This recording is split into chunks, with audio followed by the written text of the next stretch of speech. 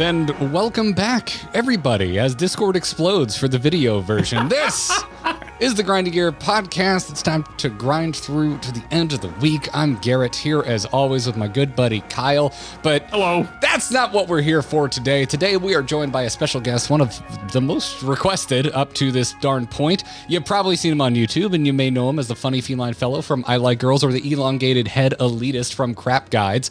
Please welcome the cat boy that taught me that if I wanted to have a true god complex in an MMO, then I needed to roll a healer. Joe Cat! Welcome to the Grinding Gear podcast. Hot I'm damn Discord. I'm with you. No, that was just me. No, I got you though. I was like, damn, there it goes. The perfect introduction. Yeah, thanks for having me on the show, guys. Thanks for coming on.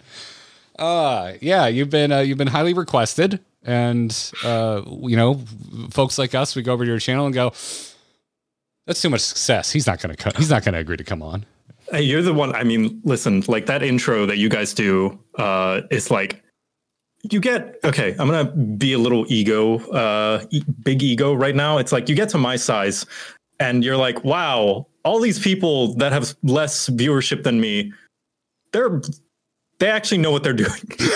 Like, don't ever let people tell you like, oh, I gotta wait until I get ready to have this. If I'm like here and I don't like have nearly the same production value, like, no, you don't need to wait until you get prepared at all. That is, I mean, real talk. That's the advice I give to everyone who is like, yeah, hey, how do I start making stuff? And I'm like, just start, because you're like my other. You're never going to be ready.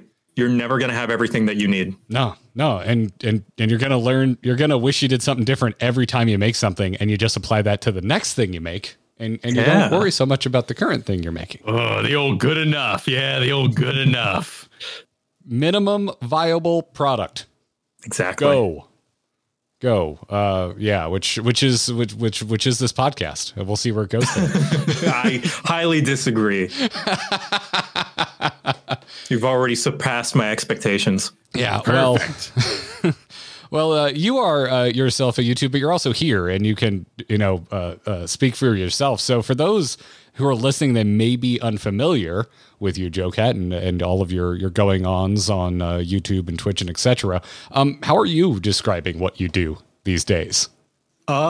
A variety of nerdy content, I guess. It's not all gaming, although I guess some people would call tabletop gaming. But yeah, I do animations. I've been trying to push more into that type of content more recently. And the subject matter of such animations usually tend to do with either D&D or just general fantasy things. I've been making like more original subject matter, like Gobble Ventures. That's an original thing, although based in fantasy as well, like inspired by D&D and Final Fantasy. I did Monster Hunter way back in the day. So mostly those four things: Final Fantasy, D&D, Monster Hunter, and then animation, like miscellaneous animation stuff. That's what I would say. So we've seen a lot of your Final Fantasy 14 work at this point, and then I went back and I've seen some of your earliest stuff. At least that's on your YouTube. I don't know if you've gotten rid of stuff that was even before that or not, because that can happen on YouTube channels. But just today I was getting caught up, and I was like, everyone references I Like Girls, and I haven't seen it. So I fired that up. Promptly laughed, and more importantly, it made my wife Katie just like started dying, and she's not like in on that kind of humor like with the internet. She knows enough of it because she lives with me, but I was like, okay, that's how I know this really works, because it transcends being in on the joke on that entire video. Very proud of that video. I wonder if Lizzo's seen it. I hope so. Lizzo seems like the type of person that would be down with that. She seems like a cool person. Yeah. You know? Yeah. But before it's true. Yes, I do have a few videos that are no longer on the channel, because the channel used to be known as Hijack, because it's something that I started with a couple of friends that I've known ever since high school, actually. It stands for each of our names: Heather, Ian, Joseph, that's me, Eric, Caitlin. And some of them have moved on to doing more internet stuff, like Caitlin. I call her Kate. she's been doing art commissions, and her art is fantastic. At a Tactician Kate on Twitter, by the way, I'm going to plug that. She's fantastic, and she helps me with a lot of the work that I do. I'm basically her boss with how often I employ her. Or rather, I guess, contract her. I don't employ her. I don't do benefits because I am not an employer. I don't know how to manage. I just like, here's money, do things.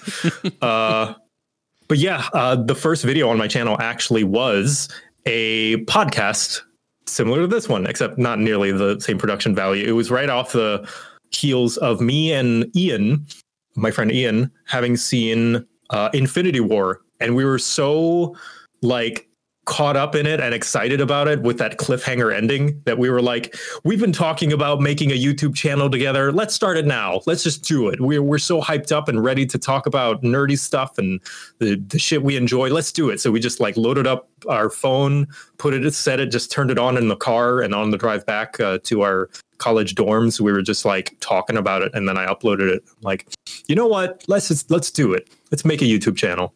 That's awesome. Also, I'm having like a crisis because to me, Infinity War isn't that old. Because if you go all the way back on your channel, I think the oldest video is 4 years, which means that it was 5 years ago, which is no longer on there, predates that. And how was Infinity War that long ago at this point? I was 21. I was old enough to drink when that happened. Jeez. Also, now I'm having a crisis because I realize how much older I am than you. Yeah, I'm a child. Don't worry.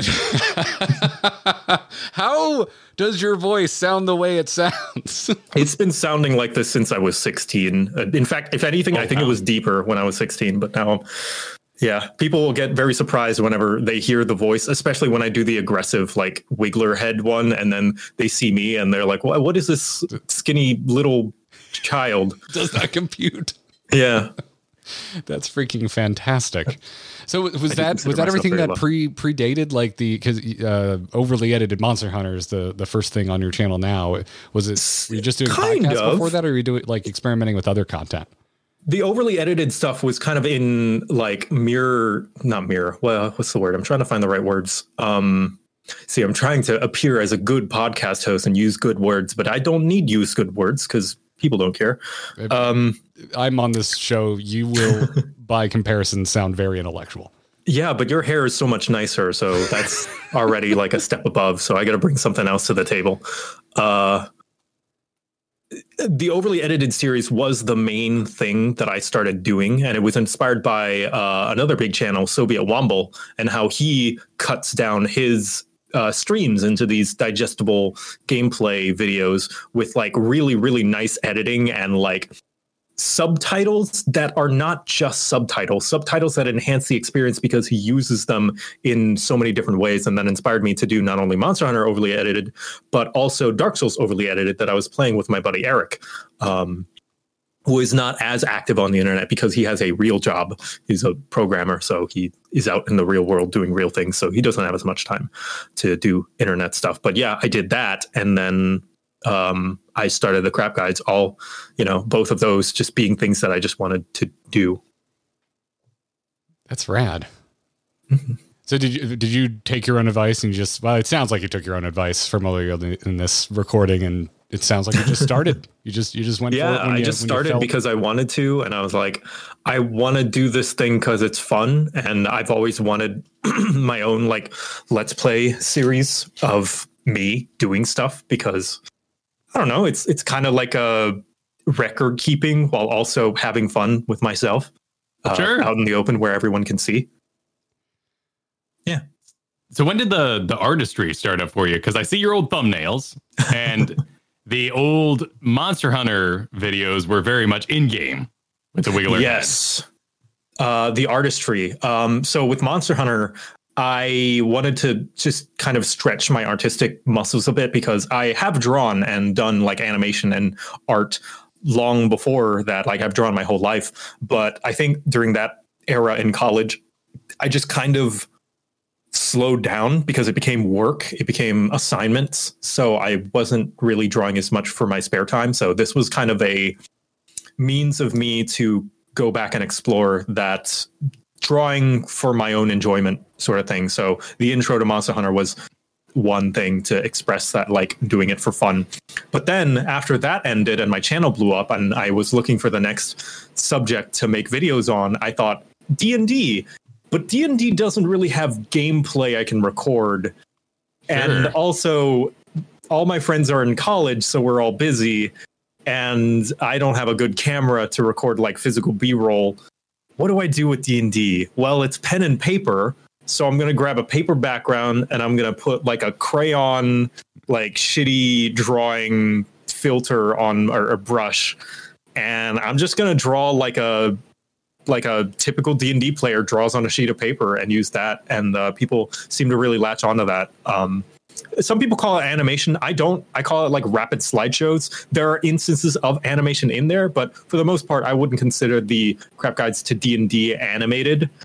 They have animated portions, but I wouldn't call them animations. Some people would disagree, and that's fine. I don't think there's any wrong way to use that word, and words become whatever we use them as. Meanings change over time. From a technical aspect, what programs do you use to typically make like a crap guide, for example, like that style of making it look hand drawn? Very inefficient ones. Any actual animators, this is going to hurt you when I say this. I draw the individual frames in Paint Tool Sci, and then I export them as individual PNGs, and I place them in Premiere Pro. I know Premiere is not an animating program. Well, that's the thing, right? It's like there's a lot more efficient ways to do it, like a dedicated animated program, like what's the one that constantly goes on sale and is better than Photoshop? I have no idea. Clip Studio Paint. That's the one. That's a dedicated animating program. And it is nice. It has some tools. And I'm sure if I got to actually learn it, I would be a lot more efficient with my work and get content out faster. But I don't know. It's missing some aspects that I'm just so used to with Premiere and Sci that, I don't know. It's missing some things that I'm just so used to doing that I don't feel like relearning it. I feel that. I've a lot of our stuff. Like I do a lot of masking and whatnot in our videos, and a lot of people assume I use After Effects. I'm like, nope, I never leave Premiere if I can help it. Nope. Can I say a hot take actually regarding After Effects and Premiere? Absolutely. So many people who want to get into editing, they'll look up a tutorial and someone will show like, oh, download After Effects. After Effects is too much. It's terrifying. That's like for most of the effects that people are giving tutorials on, you can do it in Premiere. It's like After Effects for so many of the tutorials people show. It's like trying to get like I don't know. It's like if you bought, I don't know, a sports race car to go down the street to the store. Oh, thank God I'm not the first person to make a car reference on this podcast. No, that's too much power. You don't need that much power for going down the street. Just get a hybrid, get like a nice little sedan. You don't need all that power. There are many hobbies, professions, workout equipments that would fall under this jurisdiction. Yeah. Yep. You don't need the most powerful equipment. Just whatever to start with is fine. We have a home bar now. It's pretty elaborate. We started mixing in a measuring glass. That's what now we have. We've slowly gathered the night. We've multiple shakers, nice spoons, your rye glasses from Japan.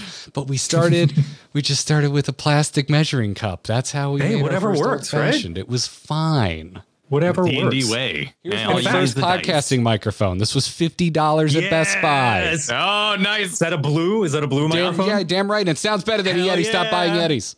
Fuck yeah. You might be using the Yeti. I have no idea. I know Blue also makes Yeti, but I have beef. I have snowball. Beef. That's I used a snowball when I started out. Yeah, they sound. You get up close to them, they sound pretty damn good. Yeah, do a little bit of post processing in Audacity, and it sounds great. Yep, good old Audacity. Yeah, it was a massive upgrade from the Logitech headset I had that was being held together by Scotch tape. In fact, to really sell this point home, I'm going to give you guys a little bit of hidden Joe Cat lore that I'm sure lots of people don't even know. My first viral hit on YouTube was when I was 14, and you know what it was? It was an animation that I made in Windows Movie Maker. Like, you know, that Nice. shitty bare bones video editing program that doesn't even have like tweening. Like, it doesn't even allow you to like move video or images across the screen or anything. It's still on YouTube. It's a Code Monkey animation, and I made it for the cover band Super Powerless, and it's on there. I made that when I was 14. I used MS Paint and Windows Movie Maker. Hell yeah. Don't wait. I was recently in the market for a second nice camera. And so I went to my go-to YouTuber for cameras, which is a guy by the name of Potato Jet, who I really enjoy. And he has a brand new video, a relatively new video. That's what camera should I buy? And he kind of talks about the big DSLRs on the market. But the video starts with, all right, is your phone good enough? And I'm like, oh, God bless you, sir. Because you should ask yourself that if you're... Any camera is better than no camera if you Yes. want a camera. Yes, exactly. And also phones just keep getting better. Like way better. Oh, yeah. Yes, it's nutty. Yeah. Well, that's the magical side of things. That's the visual. Like, people are always like, wow, artistry. Like, oh, how is this done? How is this done? But there's the other side of it that I feel like people forget all the time, which is script writing. That must be exhausting. Had you read somewhere Biggly Wiggly? Like, where do you come up with these various phrases that make up your videos?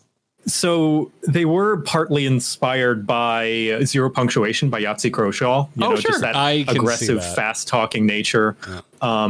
But also, I feel like I am not as witty as he is. So I'm more so just think about, like, I don't know, parodying those aggressive, big dick, hyper masculine guides that were in the early era of YouTube back when people used like Bandicam and unregistered Hypercam. And it's like, yo guys, how's it going? I'm going to teach you how to have big dick fuck around and like get to round 99 on Call of Duty Zombies. You know, just like fuck that guy up and just like take that to the extreme.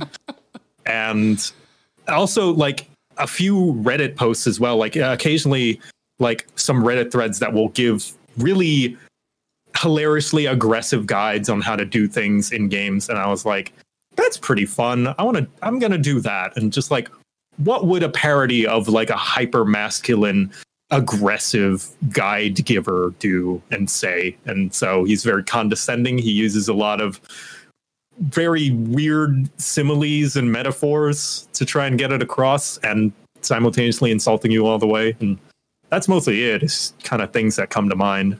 Makes sense. You legitimately sold me on healing. Like I've dabbled in it in my WoW days and never really stuck with it. And then when I got into Final Fantasy, and I know you have to do damage as a healer in WoW now, but back when I was doing it, you didn't really do damage. So when I was like, oh, and this one you also have to DPS on top of healing. No. I'm not in. And I can't use add-ons. Nope. I'm completely uninterested. That's the last thing I'm going to play. And then Kyle was gone for a while for the birth of your second child, Kyle. And I was like, well, I got to fill the stream with something. Guess I'm doing Scholar because I watched that Joe Cat guy and he sold me. You did it. You sold me on freaking healing. Yeah, I'm glad. It's like there's something kind of cozy about healing as well. It makes me understand. A lot of people like to joke around that it's the girl class.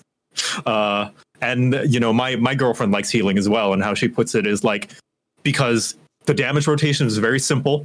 You know, you don't have to worry about any complex. You put your dot on, and then you just press 1 over and over. And occasionally, you look at the health bar. Oh, their health bar's getting low. Heal button. It's like clear directions. And I mean, everyone finds different things easy, but yeah, sometimes it's just pleasant. It is really pleasant for me when I'm running with a stream group. Kyle and I played a little while. It's very rare we play off stream at this point because we have like this guilt. Like the second we start doing anything and it's not being broadcast, we're like, we should be showing this to the world. God. You cannot have fun missing privately. out on content. Yes. This is why I love having content creators on the show. We understand. We've been through it. Yep.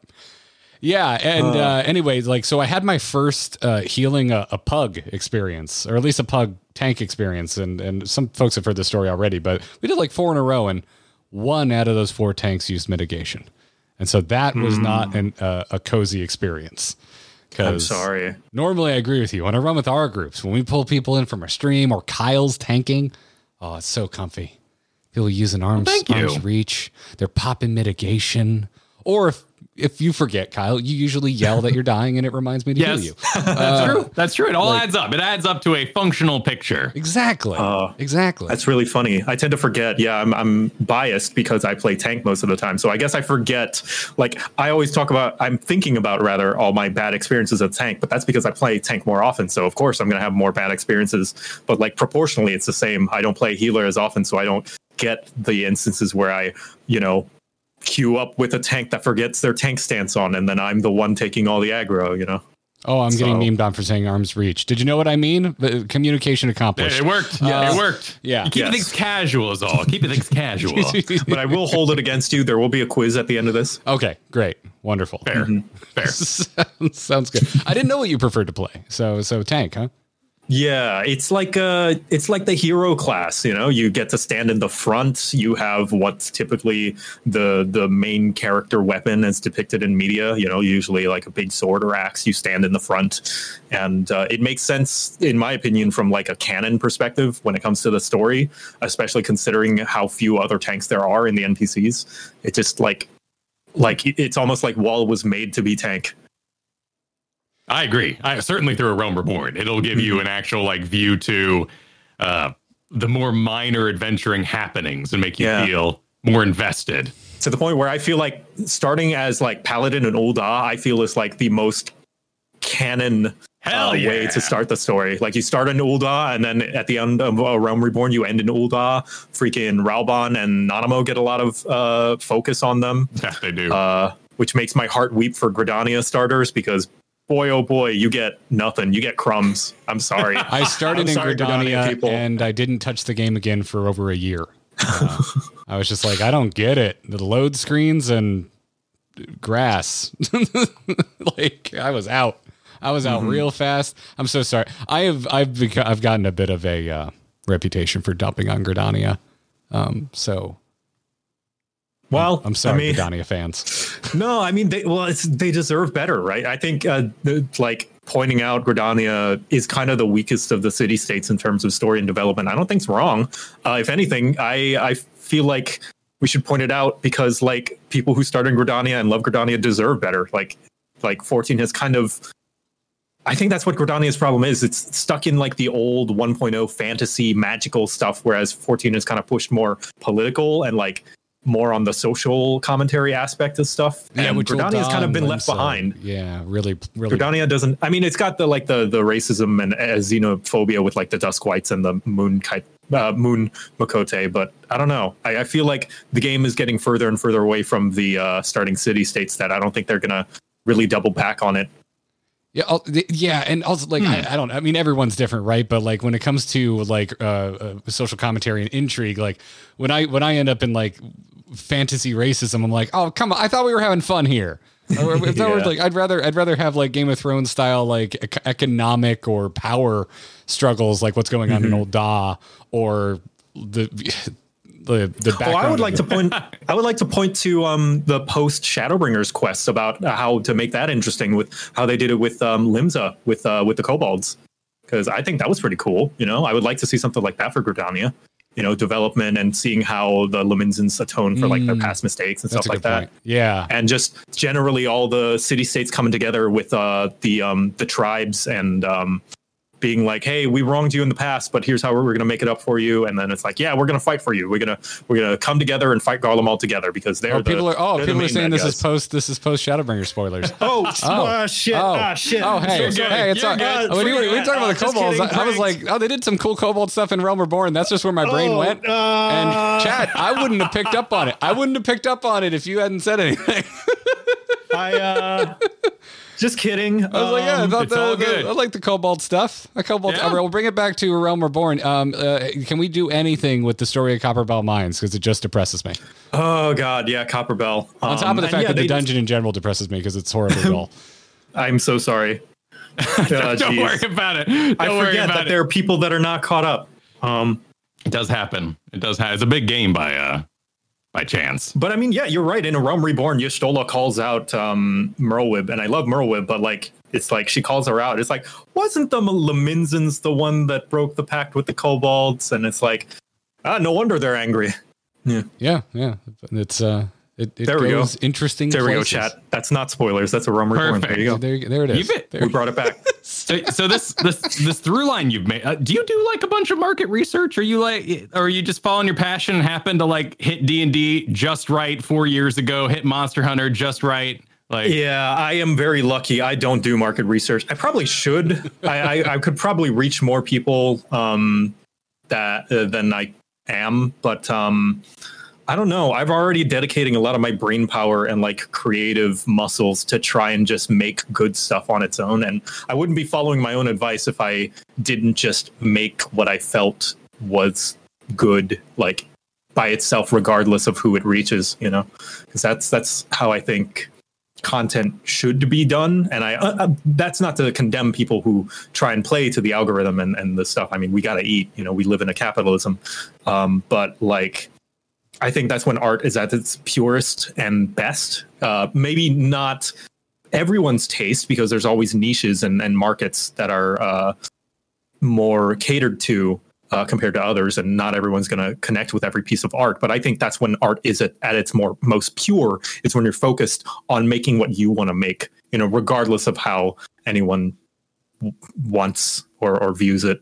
Really, that's how we got into 14, and also why my aversion to it is committed to at least 4 videos worth of now archived me like dumping on this game that has rapidly changed my life over the past year now. Like it was, I mean, we haven't really been accused of bandwagon hopping, but it was we jumped around the time that the big exodus was happening. Yeah, I mean, I don't blame people for bandwagon hopping. You know, like especially with such a turbulent thing like YouTube, and where success is not guaranteed. It's like I don't blame people for getting desperate and like trying anything to try and get their numbers up, because it's like it's a dog eat dog world in, you know, the content creation business. You got to do what you can sometimes. So much as I would like some people to have integrity, it's like I get it. You know, some people they got to eat. Yeah, and also like it gets also to like why you don't have to be against something just because it's popular. Like, yeah, like I've gotten over that. Like the old you can form your own opinions and feelings. It's just now I'm like, oh no, there's some pop music is freaking awesome. Like why was I so against this growing up? You can have feelings about a thing, both positive or negative, independent of what the larger crowd says. What? There's that part of Single Ladies where they do the oh, and it just slaps. Like it's okay. It just gets down for a little bit. That's there. subjective. Not hurting anybody. No, that's as subjective as the Black Shroud. But you know, yeah, it's yeah. I won't belabor that. You could definitely. Do you purposefully like challenge yourself? Like, are you like, okay, this, you know, we're gonna do Crap Guy D&D Monk. Like this one, I'm doing extra animation. Like I'm gonna push myself. Or is it just like practice and just the habit of doing it just kind of advanced your style? That's an interesting question. Maybe not with the crap guides, but definitely more recently. With the crap guides, I'm mostly focused on making them like, how would I make this guide for a friend? Because a friend is not going to want to watch like a 20-minute video on a monk on how to play it, because that's going to bore them. So I'm going to cut it down. I'm going to make it short. I'm going to make it entertaining. I'm going to make it very streamlined in the language that's used. I use language that someone who doesn't play D&D would understand. So I can show this to a friend and they're not going to get bored. You know, that was the goal with the crap guide. So each one just has that in mind of like, how do I go about describing this and explaining this class or weapon in case of Monster Hunter to a friend without boring them to death. But more recently, I definitely have been trying to challenge myself and make like stuff that I've always wanted to make, because we all have dreams, you know, about the piece of media we want to see out in the world or make. And a lot of the time those dreams are unfulfilled because that shit's hard to make. You know, my dream game doesn't exist because it's probably not feasible to create that game right now with the technology and world that we live in. Why don't I have an open world bounty hunter Star Wars video game? Could someone please explain this to me? Exactly. But what is your dream? What is your dream video game? My dream video game, I'm actually working on a video to explain that right now. But as to give a roundabout way, a casual Souls-like, so it plays like a Souls game, but is not as crushingly difficult, with the open world like nature of like a Bethesda game, but more depth and better writing and like actual characters, because I just love that's what makes me go back to Skyrim all the time. It's like it's almost kind of like a life sim in a way, you know, when you play like a life sim and you can just get lost in this world with 3 voice actors. It just feels like you're in another world sometimes. And you know, all the criticisms levied at Skyrim are valid. Like it's not a great game, but there's few other games like it, and my dream game is something similar to that. And same thing with my dream video. Like the content that I make is the content I want to see out there, but the content I want to see out there is really good. And to make a good video takes a lot of work. So I am, in a way, pushing myself to do better and better work, especially one that is going to be released very soon, towards the end of March. That I've been working on like for the past 3 months, that I hope people are looking forward to. It's probably my most ambitious video yet. It's not a long video, but it's definitely a very ambitious one. I would say your D&D sessions are ambitious. You take a 3-hour, 4-hour file, and I'm guessing you kind of do layers in Premiere. You kind of lay it all out, and then you can kind of pop this person's talking, pull them to the top. Oh no, those are cut down live streams. Yeah. Yeah, that's all live. I don't edit that. I would never edit that. That is, but you do all the like there's like people talking. Like, did you program that? How do they have that's bubbles? That's a Discord reactive image extension. I can send it to you. It's very useful. Cool. That's dope. Yeah, I thought you were sitting there with a 3-hour file, being like word bubbles for you, word bubbles for you, and I was just like, absolutely not. How do you put these out in a timely fashion? No, that's a thing that just reacts organically. Like, you know how Discord, like, you know, it'll highlight whoever's talking with the green thing there. Yeah, it's just an extension that takes that and like codes it into a like reactive image that you can be like, okay, when they're not talking, show this image, or no image in this case.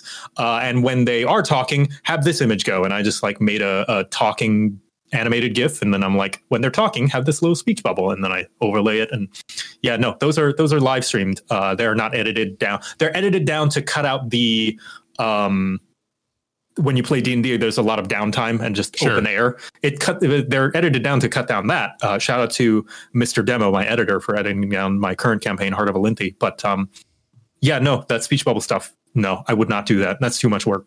Okay, all right. Good to know. Extreme tedium. Wow. Mm-hmm. That's cool to know that exists. I'm glad you watch my D&D content though. Like that's kind of my more niche stuff that I'm like, I put a lot of work into, and I'm glad that it has any audience. But that's how I found you. Like when we were being suggested React content, I was like, oh yeah, the Barbarian guy, because that's the guy I watched 4 years ago when I was getting into D&D 5th edition, and I was I was meaning the D&D sessions, the hour-long sessions. Yeah, no, definitely. I was just letting you know where I found you, and then why I kind of made my way over to your made your way over to that content. Because it's well produced. Like for a live stream, I was really impressed. Thank you. I mean, you have like tavern songs, you got like Kickstarters for it. It's awesome to see. Yeah. Again, it's content that I want to see. Like the D&D games I run are the D&D games that I want to play in. And I mean, it sounds a little sad when I put it like that, considering I'm the DM, but it's like, you know, if I can inspire someone to run a game like this, I don't know, maybe one day I'll run into a DM that does things like I do, so that I can enjoy myself as a player. Well, sure. I mean, you get to bring it to the world, right? Like even if you're not actively playing in it as I get to put the idea out there and maybe inspire some people of like who may have not realized, oh, I can do this. Like Joe Cat's doing this thing. Maybe I could do that. And like, yes, do it. I love that you went from Skyrim straight to tabletop, because I did not understand Bethesda games. Like I never gave them the time of day until after I had my first tabletop experience, and that was like my mid-20s, which was just in time for Skyrim. So Skyrim was the first Bethesda game I stuck with. I tried. Yeah, like I remember seeing what was the one on the original Xbox PC at the time? Oblivion? Morrowind. Oh, Morrowind. I remember walking. Yeah. I was in a band in high school, and I remember going into my drummer's bedroom one time, and he was playing it, and I was just like, "This is the ugliest thing I've ever seen. Like, what is this game?" And he was like, "Oh, this is Morrowind." And it's like deep fan. And then when I started playing Skyrim, and I realized like I needed like one extra layer of getting lost in the theater of my mind to like really get lost in a Bethesda game. So I understand you saying like, yeah, it's not a perfect game, but it's just a place I like to get lost. And after having played Dungeons and Dragons, but also I played way more of the newer Star Wars tabletop one, Edge of the Empire. It started as Edge of the Empire. It's had a bunch of modules since. But I realized like, oh yeah, Skyrim is just a role-playing campaign that I can get thrown into whenever I want. I don't need to coordinate with my friends. I was the reverse, where like after I got older, because I was a teenager when Skyrim came out, and as I got older and my this sounds so douchey to say, my tastes got refined. But it's true. It is true. It is true. As you grow up, your tastes start to change and you start to have higher standards. And I felt like Skyrim and a lot of the RPGs I was playing at the time felt wanting. And then when I started playing tabletop, I'm like, oh my God, this is so cool. I can do anything. I can truly role play. I'm transported into a world and I can do all these things that I don't have the limitations of video game to stop me from, I don't know, smooching this king unexpectedly. Sure. I always use kick the king in the balls, but yes, yeah, exactly. Like there will be repercussions for your actions, but kissing the king is more unexpected. Yeah, but maybe that's true. That is very true. Because D&D players are often violent. Yes. And also, you made this stuff like during the heart of like the Mercer effect, where everyone was kind of like trying to figure out what D&D may actually look like. It was a real hot topic because tons of people went to like their local stores or got with their friends, and they're like, okay, voice act, and you're like, oh. No. I don't know how. Yeah, or just like I'm not that. It's Simpsons. Like, don't worry about the voice acting. You don't have to be great. Just do like. Yeah, for those who don't know, the Matt Mercer effect is essentially the going into D&D, expecting the game to play like Critical Role. And as much as it's called the Matt Mercer effect, it's not to blame Matt Mercer. It's not his fault that people take Critical Role as like their inspiration and their gateway into D&D. It's not his fault. He's just running a game that he wants to run, and he's just playing a game with his friends. It's just an unfortunate reality that whenever something good happens, there's going to be a lot of imitators and a lot of people who expect that from others. You know, like Half-Life is another instance of that, where like modern military shooters took all the wrong lessons from Half-Life, I feel. And then we got that slog of Call of Duty clones for the longest time. But no, you don't have to play like Matt Mercer. You don't have to play like Sam Riegel. You don't have to play like Marisha Ray. You know, you can just play like you. However, the way you play, whether it be a murder hobo or getting laid and like sleeping with every single enemy you run into, or some other wacky random way of playing, that's valid, so long as you're having fun and everybody else at the table's having fun too. I remember the moment or the session the DM for our Star Wars campaign clicked with at least Katie and me, because we were playing together, because he realized, oh, they really like Fast and the Furious, and we were suddenly in the middle of a full car heist experience, and mixed in with actually, Kyle, were you here for this? I think this was a crossover where he brought your characters in because you were visiting Florida at the time. Suddenly mixed in with the soundtrack playing softly in the background as the car chase or the speeder chase starts up. The soundtrack switches from Star Wars music because it goes, and you bump the dial on the speeder, and Beastie Boys Sabotage starts playing, and I was like, oh my God, he gets us. Like, and just this moment of, oh, I didn't know you could do this. I didn't know this. You could take a campaign in this direction. Fuck yeah, dude. But yeah, it was that was a big moment for me in tabletop when I was like, oh, listen, you can really make it your own. One of my fellow players in one of our games, like when he was finally on like a roll and like killing enemies left and right, he's like, I'm going to play Fireball on my lute. I'm like, all right, yeah, like the song Fireball, you know, from Mr. Worldwide. Yes, Pitbull. It's like this killing montage while, you know, Fireball is playing. I've been to the Florida Keys with my parents. I am very aware of Fireball and its effect on, the generation above me. Yeah. That's why I'm actually kind of excited for the D&D movie, because like some people are a little annoyed that it's like, it's Marvel humor or whatever. I think if it were released at a different time when we didn't have so much superhero fatigue, people would be saying something different. But like, they're being silly and dumb, and they have, sure, a little cringy dialogue, but that's D&D. That's how D&D is, man. The way I look at fantasy too is like, you have to ask yourself, if I'm going to be really serious about this, will it be better than the Lord of the Rings? Because that's the bar. Yeah. Like, if you're going to be super self-serious about your fantasy, is it going to be Lord of the Rings? And that's just not fair to you. We just accused everything of being Buffy before Avengers too. Like we just move that around. That's the Whedonism coming through, because Whedon directed Avengers and brought his Buffyisms to Marvel. And now I'm seeing a bit of a clapback against dude what does Guardians. I really like him, but some people are attributing that to him as well. Someone in chat's going to beat me to it. Yeah. Crap. He's now going to be running all the DC stuff. James Gunn, thank you. I really like James Gunn, and I get grumpy when people are like, "Oh, he's just like Whedon." I'm like, no. James Gunn is mean spirited, which Whedon kind of wasn't. Although apparently Whedon was mean spirited in real life, but James Gunn is mean spirited in his writing, which I appreciate. There's a fantastic line in Guardians that I feel like Whedon would never write, and it's "Why do you want to save the galaxy? Because I'm one of the idiots who lives in it." Yeah, it's like, yeah. That's all the reason that's a completely logical reason. That is all the motivation you need. Yeah, it's good stuff. Yeah, I'm looking forward to the Dungeons and Dragons movie as well. The to me, so Kyle, you jumped on Whedon. I thought you were about to jump on the overuse of cringe, because I'm getting winded with the overuse of cringe, and I'm like, there's a difference between cringe and camp. When it's good, it's camp, and camp is good, and I love camp, and I love that we're starting to make peace with it again. In various ways. I would like a little bit more of it. I'm excited to talk to Kyle, and I are going to talk about Mandalorian later, and I'm excited to have a conversation with Kyle about camp, because I thought the premiere was pretty campy. Yes, it was. Yeah. It felt very, it's most Saturday morning cartoon a premiere of The Mandalorian has felt. Heck yeah. But I'm a fan of camp, and I, for one, welcome our campy overlords. Absolutely. So you somehow found the time amongst playing Dungeons & Dragons, a massive game with tons of hours needed to enjoy it. Also playing Baldur's Gate, putting out all kinds of other games too. And then you made your Final Fantasy crap guides before you did your 300 hours videos.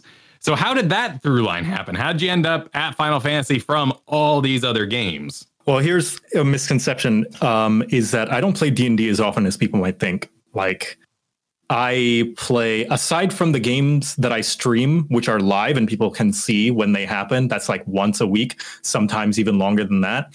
I don't play that many tabletop games all that often, just because it's like I need to mentally prepare, because they're like 2 to 3 hour long things. So I remember when I first started it out and I was on the D&D kick, when I first was into it, I was playing like 3 different games a week, and I was like, this is too much. And so I just take it back to that, like, one.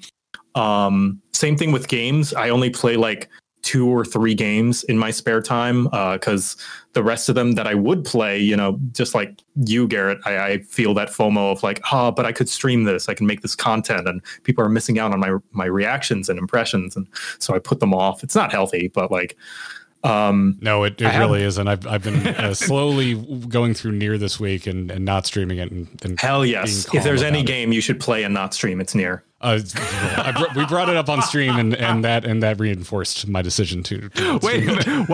Why is that? Why Nier no stream?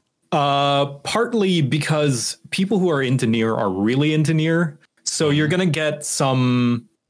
I apologize. Some obnoxious people who are just passionate. Like I'm not, no misunderstanding there. They're passionate. They care about Nier a lot, but they're a bit much. I don't think that's wrong to say that they're a bit much out of the love that they have for the game, because it's apparently very good. But also just because it's such a story and interpretation heavy game, that having your own experience with it is going to enhance it, rather than having other people talk at you about it, or like try, unintentionally influence you by giving their commentary on it and stuff like that. Because it's very much a game that the reason why people like it so much is because it's very personal. It's such a personal interpretation, personal investment type of game, because Yoko Taro is very good at making that type of experience in his games. It's something I've noticed about there's so many got a conversation about the 14 community at large could go so many different directions. But something I've noticed that I think the 14 community is really good about is realizing that what they're about to leave in the comment is their interpretation. Like, and making that very clear. Like, oh, the reason I liked this, and then they go into it. It's rare I get the you interpreted it wrong. That does happen from time to time, but I so more often it takes the direction of wanting to share rather than correct. Yeah, if that makes sense. And I think that's another reason to not like stream or do any live stuff with Nier, is because that game has been combed over so much that you are more likely to get more of those things, because although you may have these open interpretations that may be disproven, I say that loosely because, you know, I feel like interpretation there's a lot of it to be done. And some of it doesn't hold as much candle to others with like authorial intent and stuff like that. You know, interpretations are still valid. But because it's been combed over so often, there's likely going to be more people that are like, I don't know about that one. I don't know if you should have that interpretation because of X, Y, Z. And it's like, all right, taking the wind out of my sails here. Interesting. Are you allowed to like laugh at the game? Because it looks outrageous. Like if you were to have a giggle at might be a profound moment in the game, is that cool with the community there? Yeah, well, it's a more like a case by case thing. It's like maybe some instances you might something happened with me, and I'll be careful not to spoil it this time. Now that I know you're not there, there's something like that happened with me in Endwalker where I made an interpretation of a thing, and people in my chat were like, "No, that's wrong. That's not it." And I was like, "Really?" Because I missed some of the pieces, but that was my interpretation, which I still think is valid, even if I don't see all the pieces, because not seeing all the pieces is also a part of that interpretation and how I came to that conclusion. Oh man, I needed to hear that after putting out a 5.0 ending video this week. Yeah, so that can feel a little bit overwhelming as well, and I think that applies to 14 and Nier and many other games where it's like, okay, maybe this is the wrong interpretation, but that's just my impressions right now. I'm sorry I don't see the full picture, but you know, I feel like an interpretation in progress is still valid. And I straight up, I can't remember shit if I can't freely go look at a wiki, and you can't look at a wiki for anything in 14 as you're going through it because it'll spoil the living crap out of the game. Mm-hmm. Well, to be fair, give it a few hours in our 5.0 video, and the comments were disagreeing with things too. So some of the comments were straight up talking about shit that we haven't even seen yet, which really pissed me off. But you know, hey, it's a very small percentage. But that's what happens when you make stuff: is you ignore all of the positive reinforcement and you latch on to the 3 really negative things or crappy things that people commented. So once again, want to apologize for my not you, not talking about you, Joe. I know. I still No, but you probably have dealt with some of that. Like you put out a fun guide, a perfectly enjoyable bard build thing, and there's got to be people in there that are like, I can't believe you're spreading this misinformation. How can you even suggest new players do this sort of thing? When we were talking about Nier there, my first thought was I used to mod for and then streamed Dark Souls content for a bit. And that community was, of course, lore, like it's such a cast to the wind. Some people care, some people don't. But if you weren't using your Makiri counter on the spearmen at the exact time in Sekiro, you'd hear about it. Yeah. Yeah. Well, Sekiro's a rough one too, right? Because like you're gonna go through that game with a katana. Like there's not as much. Yeah, that was the particular. You couldn't just be like, well, this is my build. Please calm down. Like, well, you know, I really like the Morning Star and it's fine. You were doing what everybody did in front of you. Like, yeah, well, I had that experience editing the video this week, Garrett, because you were there, you know, at the end of 5.0, staring there with your Warrior of Light, and I'm like, well, this is a tragedy. What are you even doing in my game? I'm watching you stand there. I'm like, no. I need to insert some footage of me standing there. Yeah, let's get me in that spot. There we go. That's canon right there. Send me your footage and I'll include it. Jeez, man, throwing me under the bus. Also, mods, don't get sad. I read comments faster than you can delete them. Don't be sad, mods. We made our mods. I'm horrible at reading, so yeah, mods are very important. Shout out to mods. Thank you for all your hard work. Unsung heroes in many ways. But holding up the world like Atlas. Yes, but you had an interesting experience. We've heard secondhand. We've heard that you had an interesting experience with Final Fantasy 14 because you actually bought a skip and then kind of went back. Is that yes, true? I did. Yes, I was unaware of this until we announced you were coming on. And if I could shamelessly shill my 300-hour video, in that one I mentioned that my introduction to Final Fantasy XIV was very non-conventional, very unorthodox, in that I played it a bunch with the free trial. I never beat A Realm Reborn until like way later, and then I've been skipping a lot of the dialogue, and then I bought a story skip to like Heavensward. I didn't like Heavensward because of my own feelings, admittedly. Like I'm realizing now that video is a little bit melodramatic and like kind of making a bigger deal out of the situation than it was. Really, the main problem was I wasn't reading the dialogue. But I still felt, I still put a lot of my genuine feelings into the video at the time, and that's why it feels a little bit more melodramatic than it is. But yeah, it's when I was watching a few friends streaming the 5.3 patches that I'm like, this looks important. What's going on? This looks important and also cool. Like, this is way more dramatic and like interesting than what I was dealing with in like early Heavensward and A Realm Reborn. What is this? Okay. And then I was like, I bought a story skip to go to Shadowbringers, and then I started Shadowbringers, and I'm like, wait a minute, this is a plot thread I should understand. And so I'm like, okay, where does this plot thread start? A Realm Reborn. Okay. And I go back and watch like cutscenes for A Realm Reborn. And then in A Realm Reborn, there's plot threads that come even earlier than that. I'm like, okay, I'm just going to have to watch the cutscenes for all of this and get like a story recap. And I'm like, this is good, actually. Maybe I should read. Yeah, we touched on this, and to us, it was a side mention in our video that came up this week. Because it's part one of a 2-part video where we're kind of going over our thoughts about the ending of 5.0 Shadowbringers. Where, cause I really liked it. I already was in on the game at this point. It's not just like, so I know, how far are you? We've beaten 5.0. We haven't started 5.1. Okay. Yeah. Cool. Yeah. So we're doing Eden tonight. We're going Eden. Tonight. We're gonna do I like Eden. First wing of Eden raid, and then soon, folks, you'll see a 5.1 MSQ stream day scheduled on the YouTube. Oh yeah. Not that I brought this up to promote our stuff, but regardless, hey, it's your channel. Yeah. So in our video this week, which was basically just covered Amarat, if everyone listening is aware of that, I was talking about just how much I liked the finale of 5.0, and Kyle, you and I both started talking about how like this really solidifies how difficult it is to recommend this game to someone, and I think it speaks to what you were just talking about, which is like it's just so thick. It's like trying to recommend a novel. Like, what do? You can't show anyone anything from the novel. You can't tell them how it ends because it would ruin the experience. You just have to try and like grab them by the shoulders and shake them into believing that it's worth the thousands of page turns.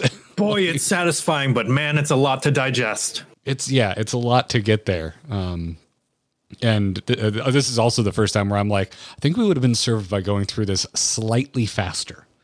But because some folks use stalling, like whatever, I can only edit video so fast. But the rest of the folks seem to really enjoy the pace that we're taking it at. But here at the end of 5.0, I'm like, I probably would have remembered like 3 more key pieces of the story that tied into this had I gone through it a little quicker. I don't think you can go quick enough, because in particular, a lot of the comments this week were information in the Minfilia PowerPoint conversation in A Realm Reborn patch content. Fair. Like, that's fair. Yeah, like the nature of the void and whatnot. So it's tough for anything to live in your head that long. I'm glad they're doing, it's their game, it's their company. Thank you for keeping track of it yourselves. But on the consumer end of things, it's a bit much. Like, it's why mine. Yeah. Oh, sorry. You go first. You go first. Are you sure? Yes. Okay, I was going to say, it's why I did a New Game Plus playthrough where I streamed, like, leading up to Endwalker, I streamed, like, the entire game in New Game Plus. And, like, I retained a lot of the information the second way through a lot better. And that's the same case with a friend of mine who is still in A Realm Reborn, and he keeps restarting the game. But, like, I think this will be, like, his 3rd character now. And I'm like, you don't have to do an alt. You can just play New Game Plus, man. But he's just old school like that. But like he's like going the second way through, I'm retaining information a lot better. Like all of this is making a lot more sense. And yeah, when you like know what you need to pay attention to, it like makes all the sense.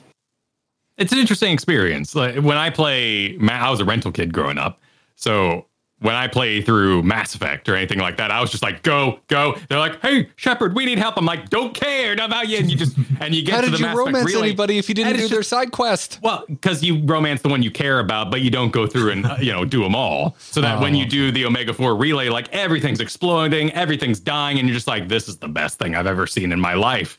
And then you go back in time, play it a second time when you're invested, and invest in that sort of stuff at that point. I fell off of That's a replay fair. I fired up last year at Mass Effect, and I kind of want to get back to it, but also it's been long enough, I kind of just want to start all over again. It's why I've never run like a module campaign. They're terrifying to me. I'm supposed to remember someone else's thoughts? No. If I come up with it all myself, I'm the problem. I'm the one with the plot holes. Or you're never wrong. Yeah, exactly. You're never wrong. Exactly. If it's your own stuff. Yeah, but yeah, I have the same problem because now I've officially recommended 14 to a few close friends of mine, and it's just as hard as like trying to recommend them books. Yeah. I have a WoW refugee friend who kind of stopped playing, and I'm like, oh, you can play 14 now, and then now he's gonna be a dad. I'm like, shit. Oh, there goes all your spare time. Well, you can play it on console, which there's a lot of. I'm told from Kyle, I don't know, not a dad, but I'm told from Kyle, there's a lot of just cradling a child on your chest on a couch hours. Yeah, I hear controller is surprisingly good.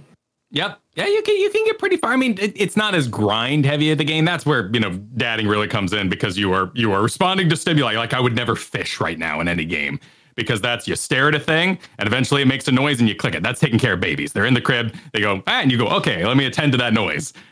So that sort of activity out the window, but reading a book before bed, like that's not completely gone. I loved Persona 5 when the little one first appeared because that was just perfect pace. Like what could go wrong? I could pause whenever I want. The menus are all the grooviest thing I've ever seen in my life, and I'm stuck on them for hours. Like it was perfect. So just know, folks, everyone that's suggested we start relic grinding, that's the trigger in Kyle's brain when you're like, why would you wish that upon your favorite content creators? Do you hate grinding gear, Chad? Do you hate them that much? Some of the weapons do look cool, and I do want them, but not that bad, and not right now. Luckily, the most recent one in Endwalker is very easy. You just use tomes. It's like, that's nice. Yeah. I thought this is the one that you had to do the Hildebrand, and it made everyone angry. Oh, well, I mean, yeah, that, but Hildebrand's great, so people need to shut up.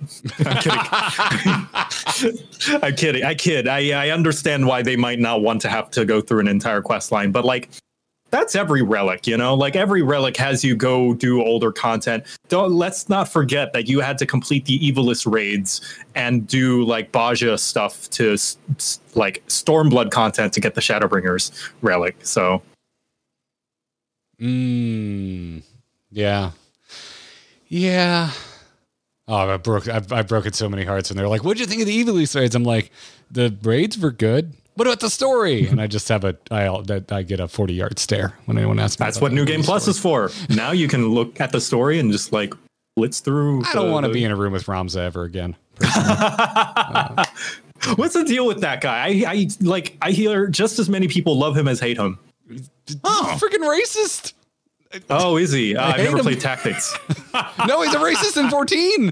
Oh, okay. Never mind then. No, I did play. I am not very deep in Tactics, but I scratched the surface of it when we were doing Evilise just to get a taste for it. And Ramza seems like your kind of standard Prince character, but he's an asshole in 14. Oh, man, I need to play through Evilise again to see. I didn't know. I had no idea. I was just like, oh, look, pretty Borgarlian. All right, cool. Oh, he was insufferable. I was like, oh, it's a playwright flying ship. Oh, this is we're gonna have some camp and some drama.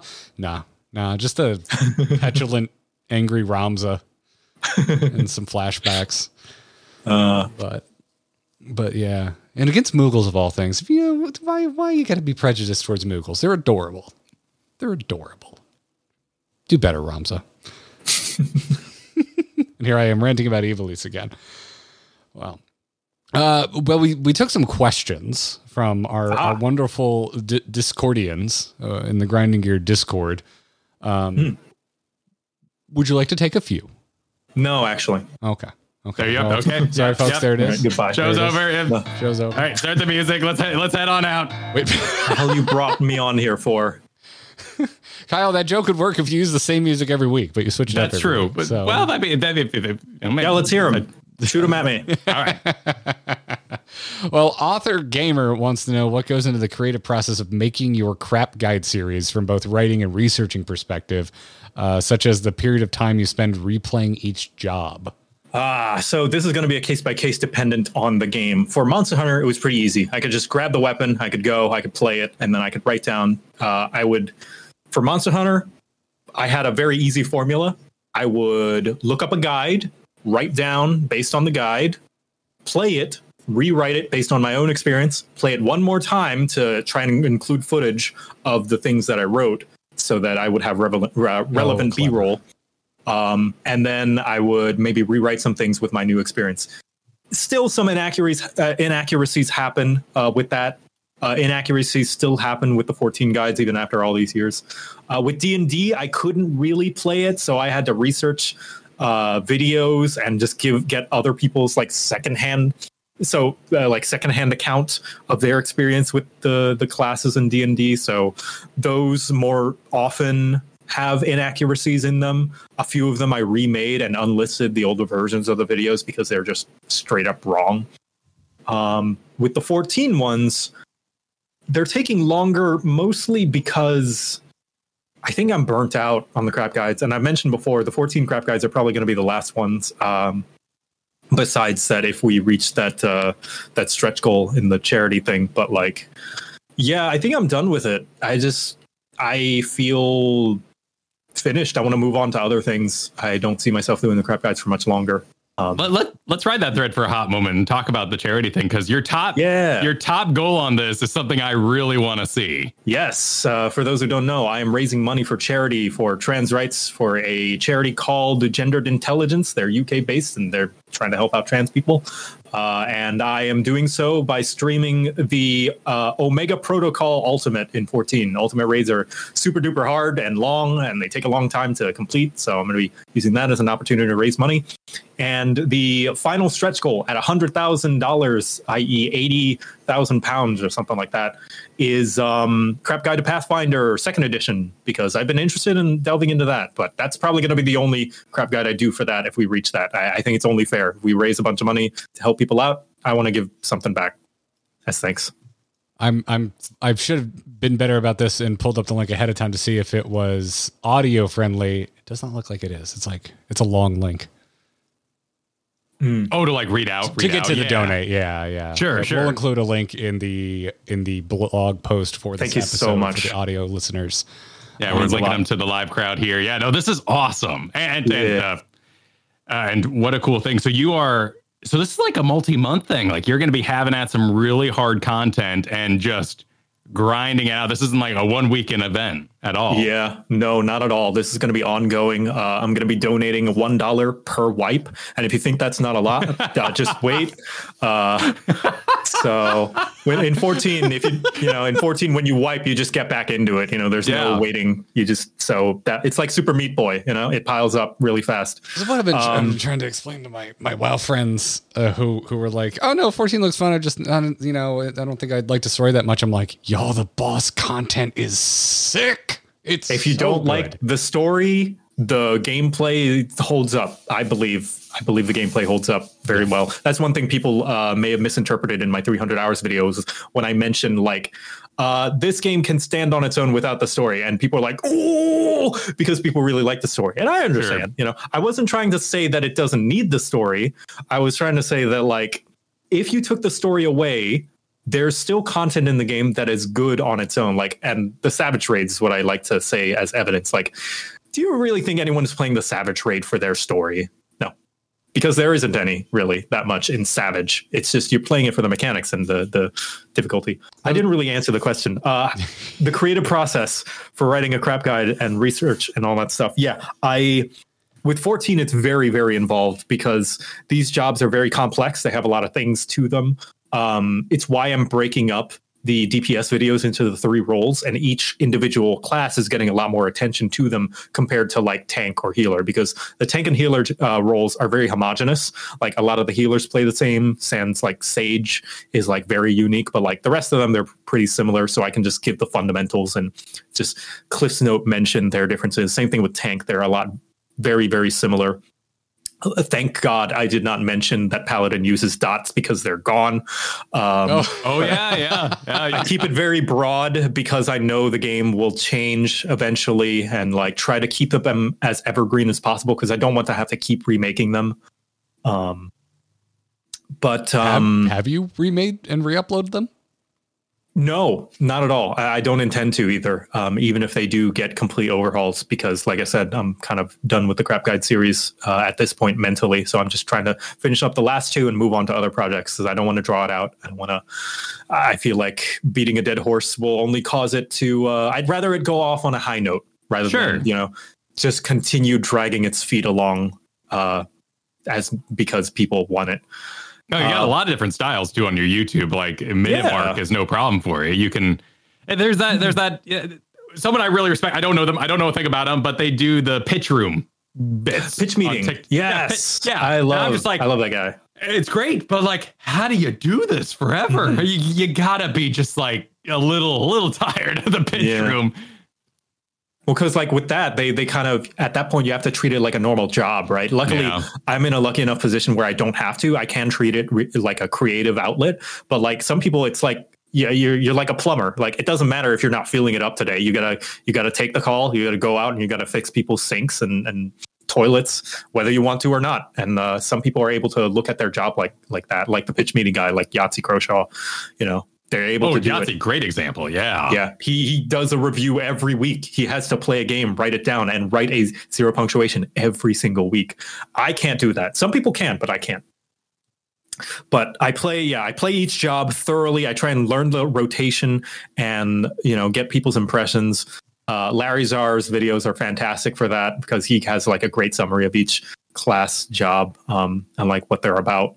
And so I steal some of that for him. In fact, he is one of the main inspirations for the Crap Guides, his Basically series. For a roundabout way, that's question 1 done. It only took me like 30 minutes to answer. Well, we put it in we did the other conversation too. It was multifaceted. Your charity, which by the way, one of our mods made a bit.ly. So for audio listeners, you can go to bit.ly/jocat-top. TOP. Aw, thank you. And I tested and it does work, takes you straight there. And I did not realize you have already surpassed 11,000 raised. Yeah. I haven't even done anything yet. I don't know what these guys are paying for. I got this yesterday, right? Nice. Yesterday, yeah. That's impressive. Yeesh. It's very much appreciated though. Yeah, that's rad. Everyone here in stream, go give it a look. All right, moving on. Pothy asked, which content do you have the most fun doing? Also curious which kind of content comes to you the easiest. Most fun doing is probably short animations that are not even a minute long. Things like my Halloween video. There's like a turtle brushing itself that I called Tort Brush Mambo. Yeah, what is that one at now? Like 1.9 million?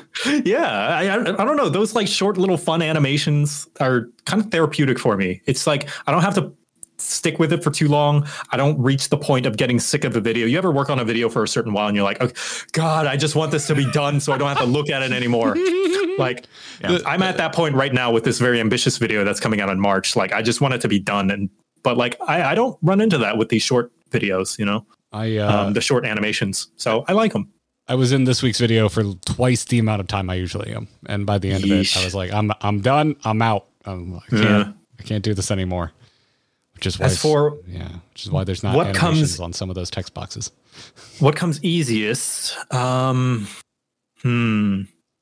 hard because it's like I don't like to half-ass my content, so none of them are easy. But I guess streaming is pretty easy for me anyway. I know other people put a lot more work into their streams, but I don't. I like to, even though it is work, I don't see it as much work as my videos. So whenever I stream, it's kind of like fun, casual time, hanging out with the audience and interacting. And yeah, I guess streaming. That's the content that I find the easiest, rather most enjoyable. What was the question? Hold on, I have it up. Comes to me easiest. Yes, streaming is pretty easy for me because I don't put a lot of effort into it. I feel a similar way, even though I know Kyle puts effort into it. He plans what every stream's going to be, and then I show up. Well, I'm the DM. That's your player right, as I do all the background play. It's supposed to look effortless when actually I'm panicking inside.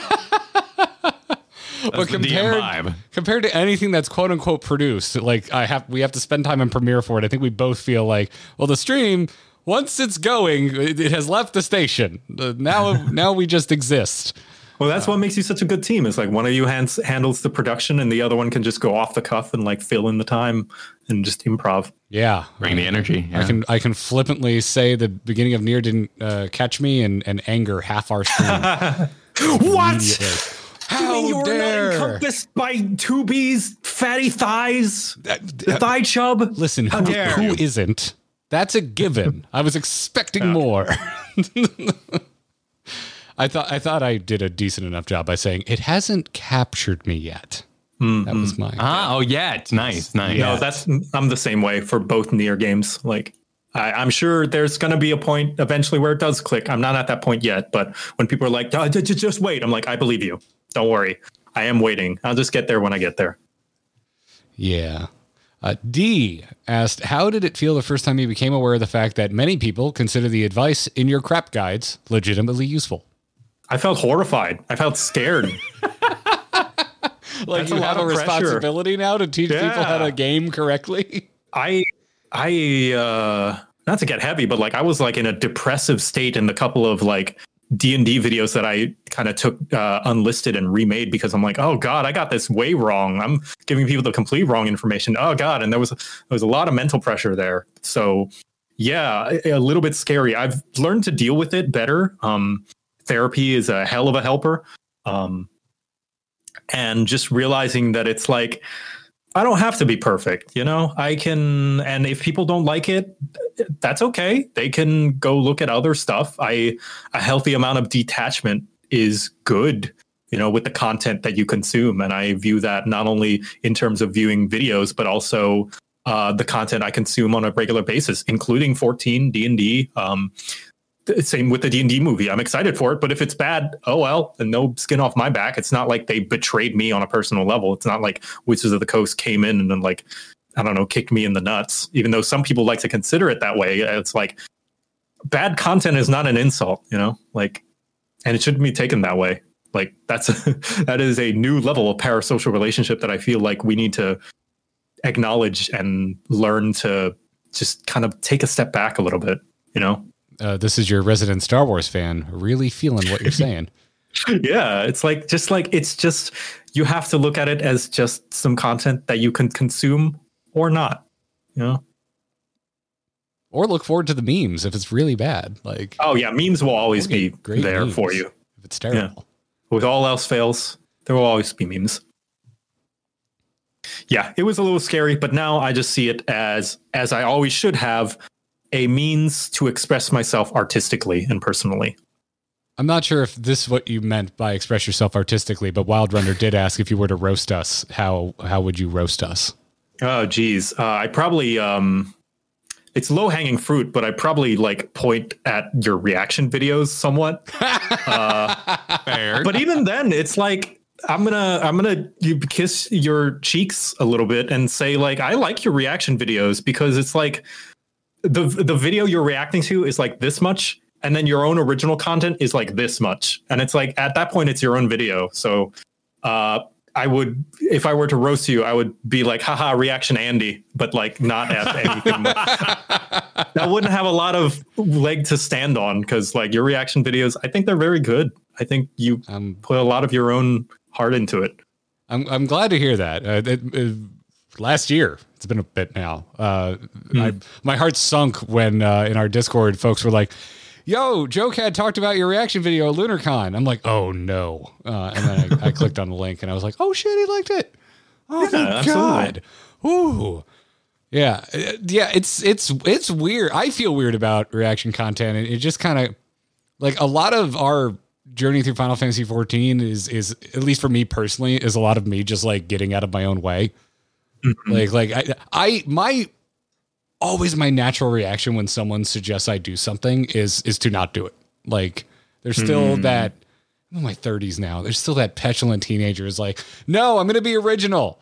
I'm not going to do what you told me to just because you told me to do it. Like there's a part of me I'll never be able to kill that. But yeah, Kyle, I feel you, which is why I love you.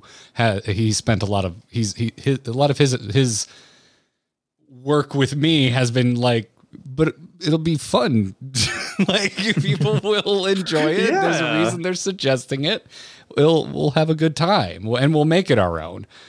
So I'm glad to hear it came off that way.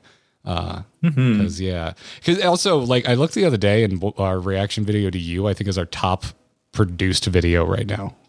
You're welcome. I think a couple of our streams have overtaken it, but in terms of things we sat down, sweated and edited, I think it's the first react video we did to your content. And I was like, I don't know how I feel about that, but hey, thanks, Joe Cat. I mean, if that's what people want to watch, that's what people want to watch. Like I can't begrudge anyone for doing what brings in the rent money, you know? Oh, I totally get it too. Like not to say that was the main reason why you wanted to do it. Like you wanted to do it because you wanted to. And honestly, that's it. That's all I care about. Like, even then, like you could do whatever the fuck. I'm not your dad. I could be your son, if anything. Like I'm a child. Like I don't have any say over what other people do. Like when it comes to this stuff, because it's like it's a video that you could watch or not watch. If I'm not interested in it, I won't watch it. If other people want to watch it, they'll watch it. Oh, it's just cozy. Like I totally get it. Like I sit down and I'm like, man, I love Dead Space. Oh, I could play through Dead. No, I don't have time to play Dead Space. Oh, 45-minute video about why Dead Space is a masterpiece. Yeah, well, let's do it. Like show me footage. Just describe the whole game. Just go plot by plot. Just describe the whole game for me. And that's how people want to consume content sometimes. It's like it's like the whole like you can't prove piracy lost sales. It's like maybe I wouldn't have played this game anyway, but like I want to hear about it because I just want to hear about this game. That's a different way of consuming it, and I think that's valid. Yeah. Some people want to consume content through the eyes of someone else. Yeah, that's how I've come around on it, because I consume a lot of like what you talked about, Kyle. Like, I'm a big Red Letter Media fan. I love watching those dudes talk about movies I love or can't stand, but I like revisiting it, but I don't want to sit down and watch the whole damn movie. And I'm like, reaction content is in the same vein, I guess. It's just, I don't know, for a long time I was averse to it, but it's also not a black and white issue. There's so many nuances and like things about it that like you can't blanket like cover every single type of reaction content as like stealing, because it's like there's different kinds of reaction content that do different things. Would I say reaction content of them just sitting there watching the video, not having any input is stealing? Probably. Would I say something like, I don't know, the Fine Brothers is? No, because they put a lot of their own like spin on it and like interview the people and cut down the video. Would I call your guys? No, because like the majority of the video isn't even the video you're reacting to. It's just you guys' thoughts and going on tangents, and it is original at that point. Yeah, it's like it's not a black and white issue. Yeah, it's interesting because Kyle and I've been doing a long time like stuff together, not YouTube, but we started podcasting together over 10 years ago now. So It's like reaction content wasn't a thing at the time. Like it didn't exist because Twitch didn't exist at the time. Streaming wasn't really a thing at the time.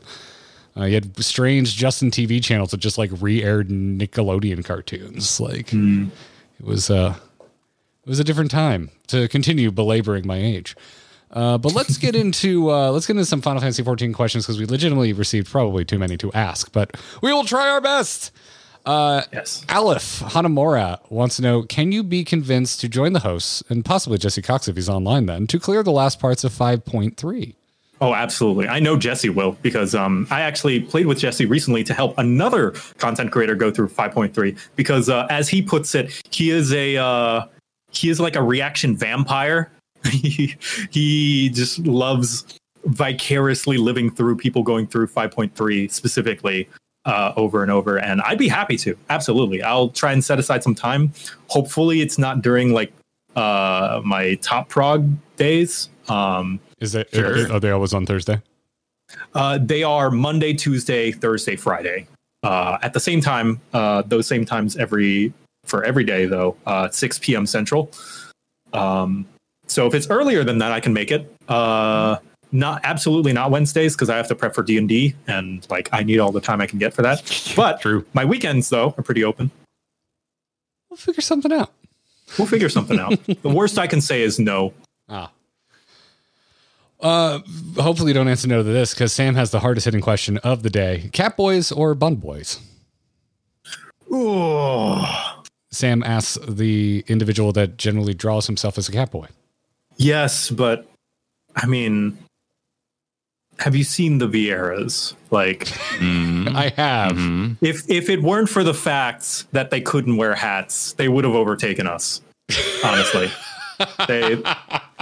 I cannot ignore the superiority that their starting gear, their emotes, their faces. Those are some handsome faces. Like, they have higher res textures. Their freckles look a lot better than whatever face paint The freckle Makote tag. get. I mean, if I were to answer this question, I would say bun boys are objectively hotter, but I would rather play a cat boy. Yeah, same here. I identify with the cat boys more, but I can't.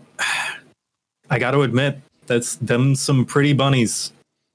If they ever had tails, it's over. If they ever gave them bunny tails, it's over for us. Oh, Cat boys are going extinct. carve it in Joe Cat canon, everybody. Along those lines, saw it coming. Albardo wants to know if you think Makotes do catnip. I'll ask a different question. Would Hures go for bananas? Humans? Yeah, we are apes. After Yeah, all. yeah. I get the through line, right? Like, how distant from the cat are we as a cat boy? Or do we Would have you- one common ancestor that we all split from? Like, I see the cat to the Makote as the lemur to the human. Actually, no, lemur is marsupial. Shit. What's a small like ape primate thing? Chimpanzee? They're still pretty chunky, I guess. No, chimpanzees are no, those are close. Those are like practically our cousins.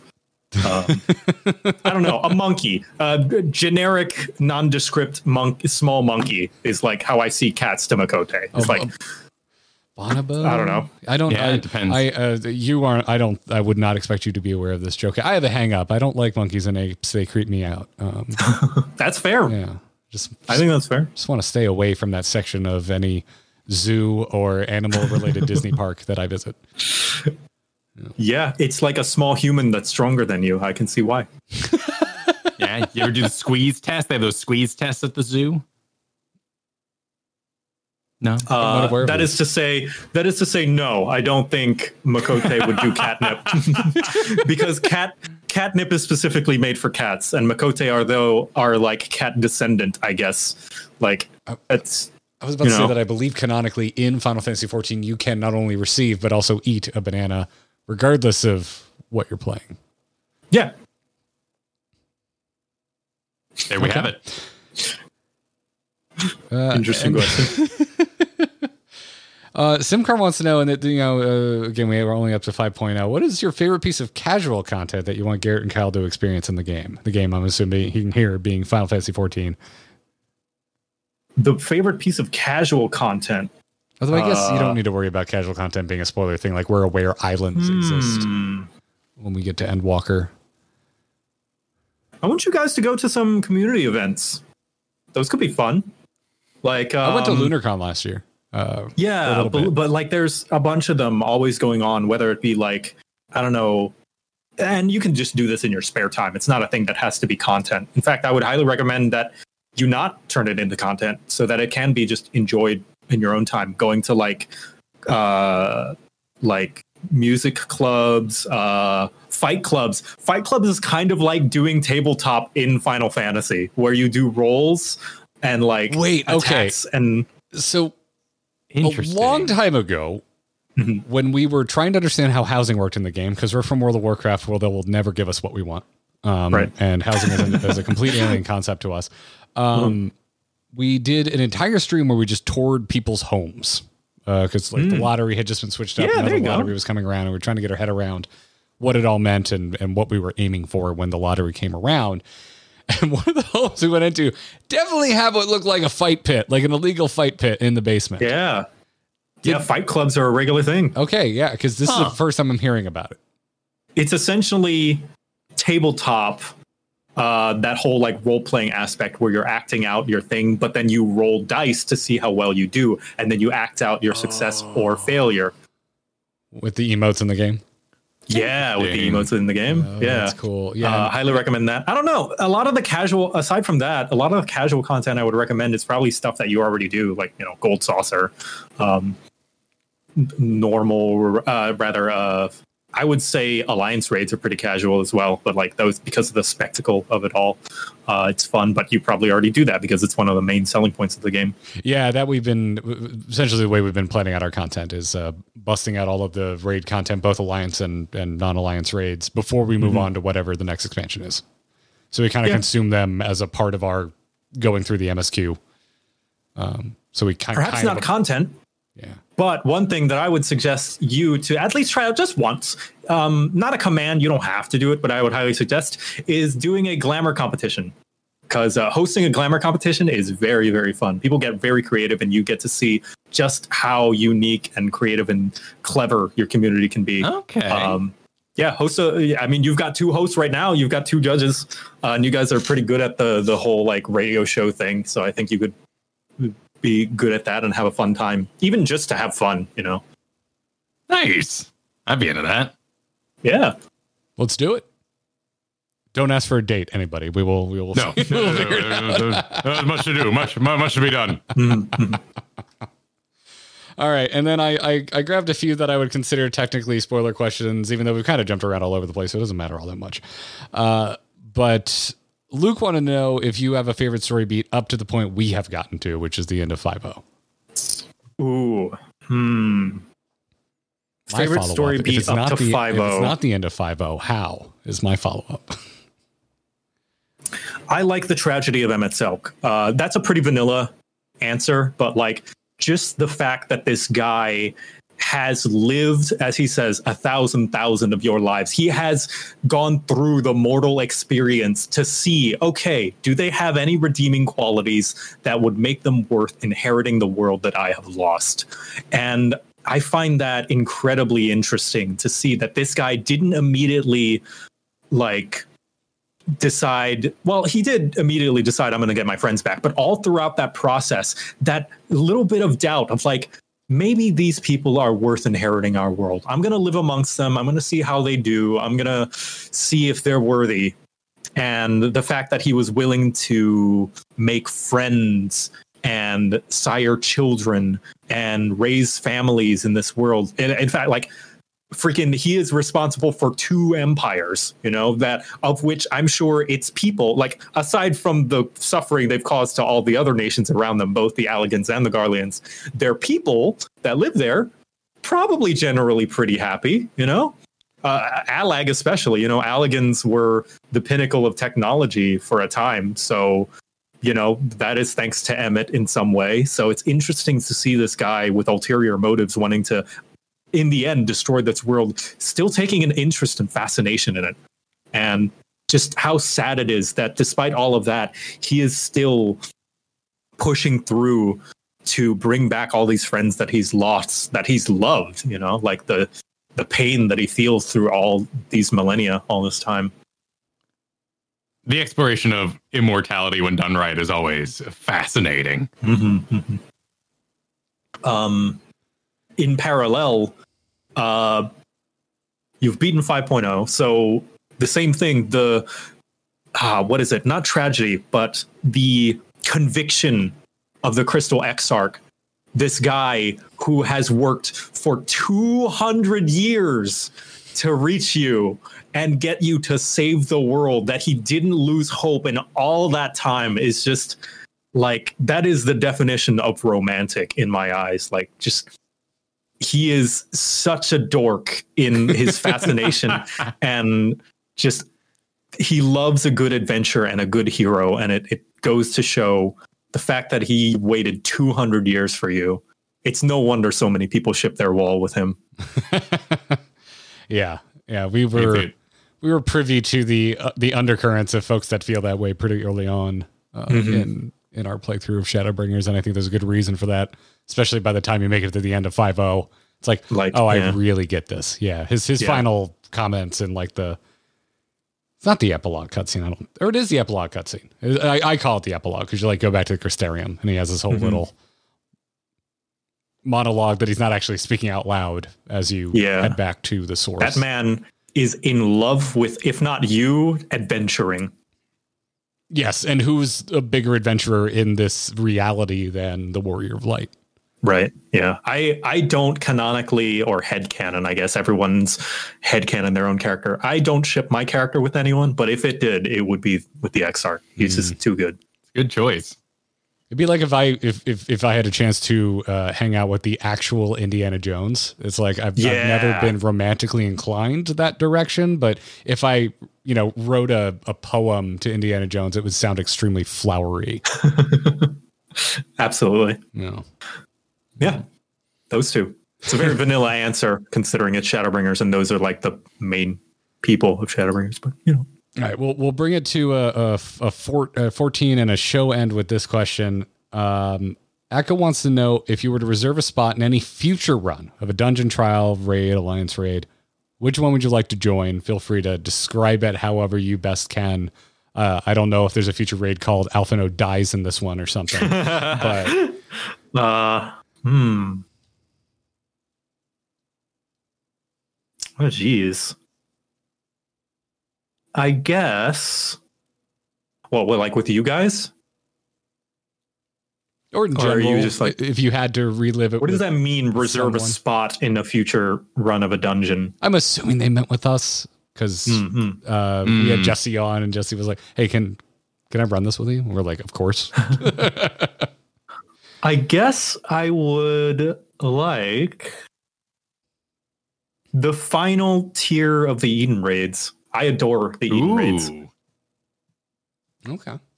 Yeah. Okay. I'm excited. I'm really excited to get into these. I know nothing about it other than it's called Eden. And when Eden first like showed up in our chat, folks were like, "Oh, spoiler." I'm like, I have no frame of reference for this other than the name.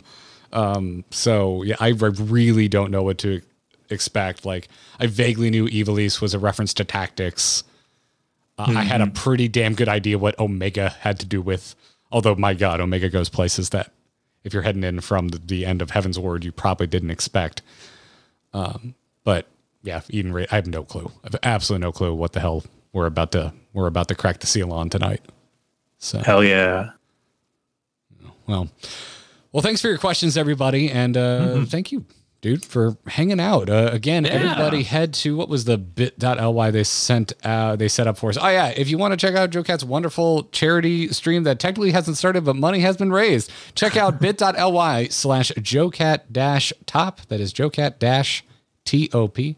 Thank you to our wonderful mods for setting that up. And also, as our guest, what else do you have going on? Where can folks find you, Joe Cat?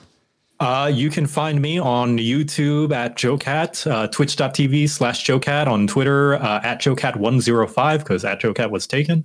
I have my own website that I need to renovate because it's old, JoeCat.net. That's where I post a lot of my art in case you just want to see my art for some reason. But yeah, mostly that. My content is going to be a little slow because of the big ambitious one that I'm working on right now, but that should be done soon and it will be uploaded and on the channel late March. In the meantime, I will be trying to get the last two crap guides out soon. It's going to be ranged DPS and magic DPS as best I can. We got a lot of questions of when is that or when is that other one coming out, and I was like, I'm not going to ask. If he knew, he'd probably announce it. Well, a lot of them were written in the. Could you bother him? Could you bother them about the upcoming thing? And when is this going to happen? A few of them were extremely self-aware, and we're like, it'll in a teasing way ask. No, yeah, you got it right. It's like if I knew, I would say like this kind of process. It's like, I don't know, maybe like script writing is difficult. Sometimes I'll be like, is this good enough? Maybe. And then I'll put it off for like a week, and then I'll come back. I'm like, no, this script is shit. I'm going to rewrite it all. Yeah. It's a good way to do it. Get some distance from it. Mm-hmm. It happens. I so try and finish edits in a day, and sometimes I just don't make it. And that second day, it's like, oh my God, I'm so glad I didn't stay up late doing this, because I've got the go in me today because I took a break. Yeah, thanks for having me. This was very fun. Yeah, it was a delight. Love talking shop. You're welcome back anytime. So if you get particularly excited about something and want to chat with us, let us know. Otherwise, we'll invite you again.